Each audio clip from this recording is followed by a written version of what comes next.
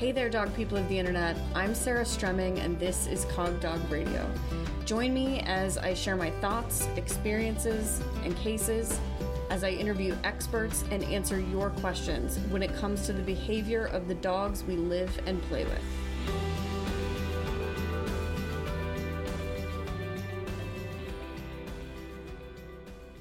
It's 2022. Happy New Year, everyone.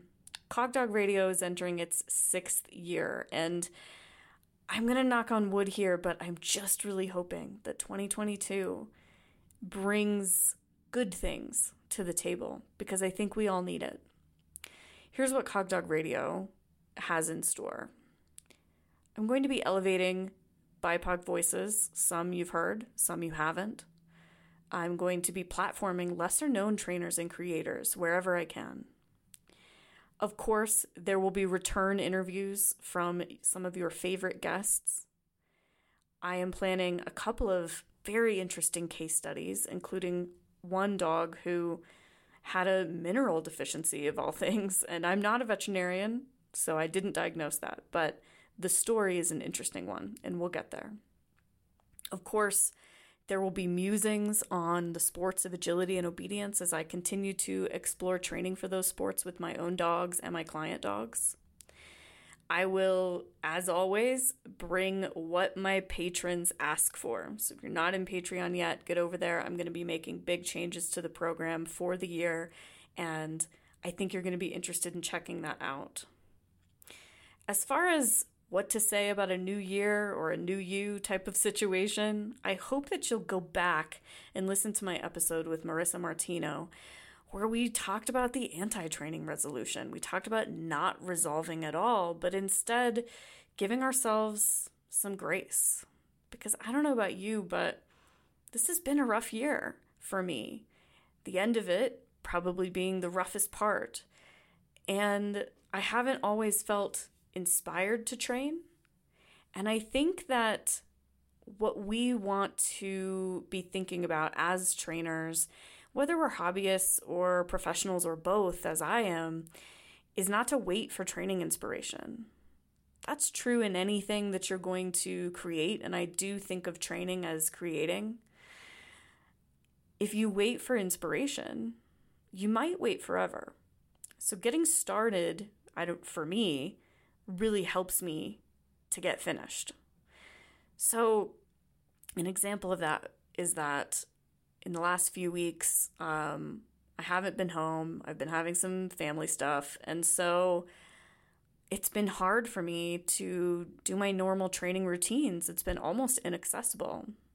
But when my dogs are bored and they need something, I know that we can always train some husbandry. I can always play some of my old game HDSS, which is humans do stupid stuff, and run my hand through your hair, mark and reward, pick up a foot, mark and reward, look in an ear, mark and reward.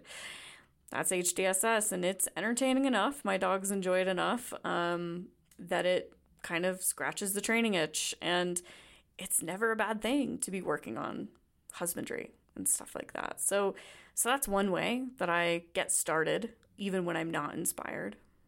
But I also just like to think of this concept that I read about in the book Burnout by the Nagoski sisters, which you'll remember our guest, Emily Nagoski, on the podcast from last year. There's a concept called the something greater. And what that means is basically, what is the bigger purpose here?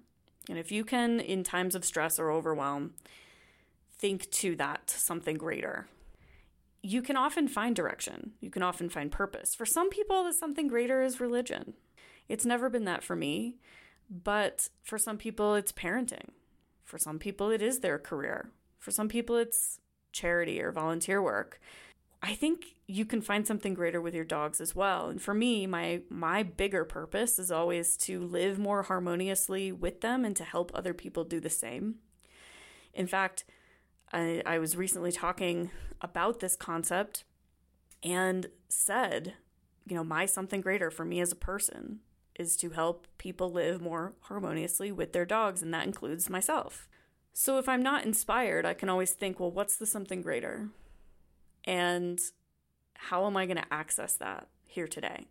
And that can look like husbandry, because teaching the dog to allow toenail trims and brushing and veterinary care is living more harmoniously with them. Sometimes it looks like just going for a walk, because that's harmonious living too. But I also think that this applies to, in less of a maybe spiritual sense. I always have big outcome goals for my year that I then place process goals underneath. And so if I'm not sure what to do, I think of one of my outcome goals.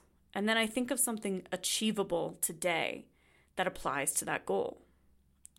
So if my outcome goal is to qualify for an agility national, then something small I can do today is some core strength exercises for my dog to help him stay fit and therefore help him be ready to go, hit those weave pull entries and keep those bars up for me. It could look like practicing those weave pull entries, but if I don't have access to weave pulls, or it's snowing outside or below zero, or I just am truthfully depressed and kind of can't bring myself to do something that big, I can do some reps of core strength, and that still applies to that greater goal. And all of it really does feed my something greater, which is more harmonious life with my dogs. Because for me, that does include dog sports, because that's what I like to do with them. So I hope that you will give yourself some grace in this year. I hope that you will come on over to Patreon and have a discussion with us about it and let me know what you want to hear on the podcast. I hope, above all, that these really trying times for us globally have helped you to understand what your something greater is and helped you to clarify what you wish your day-to-day looked like with your dogs. Please join me as we go forward in the podcast in 2022. You'll be hearing me every week, just like before. And I've got some exciting stuff lined up just this month that I hope that you'll enjoy. And on we go.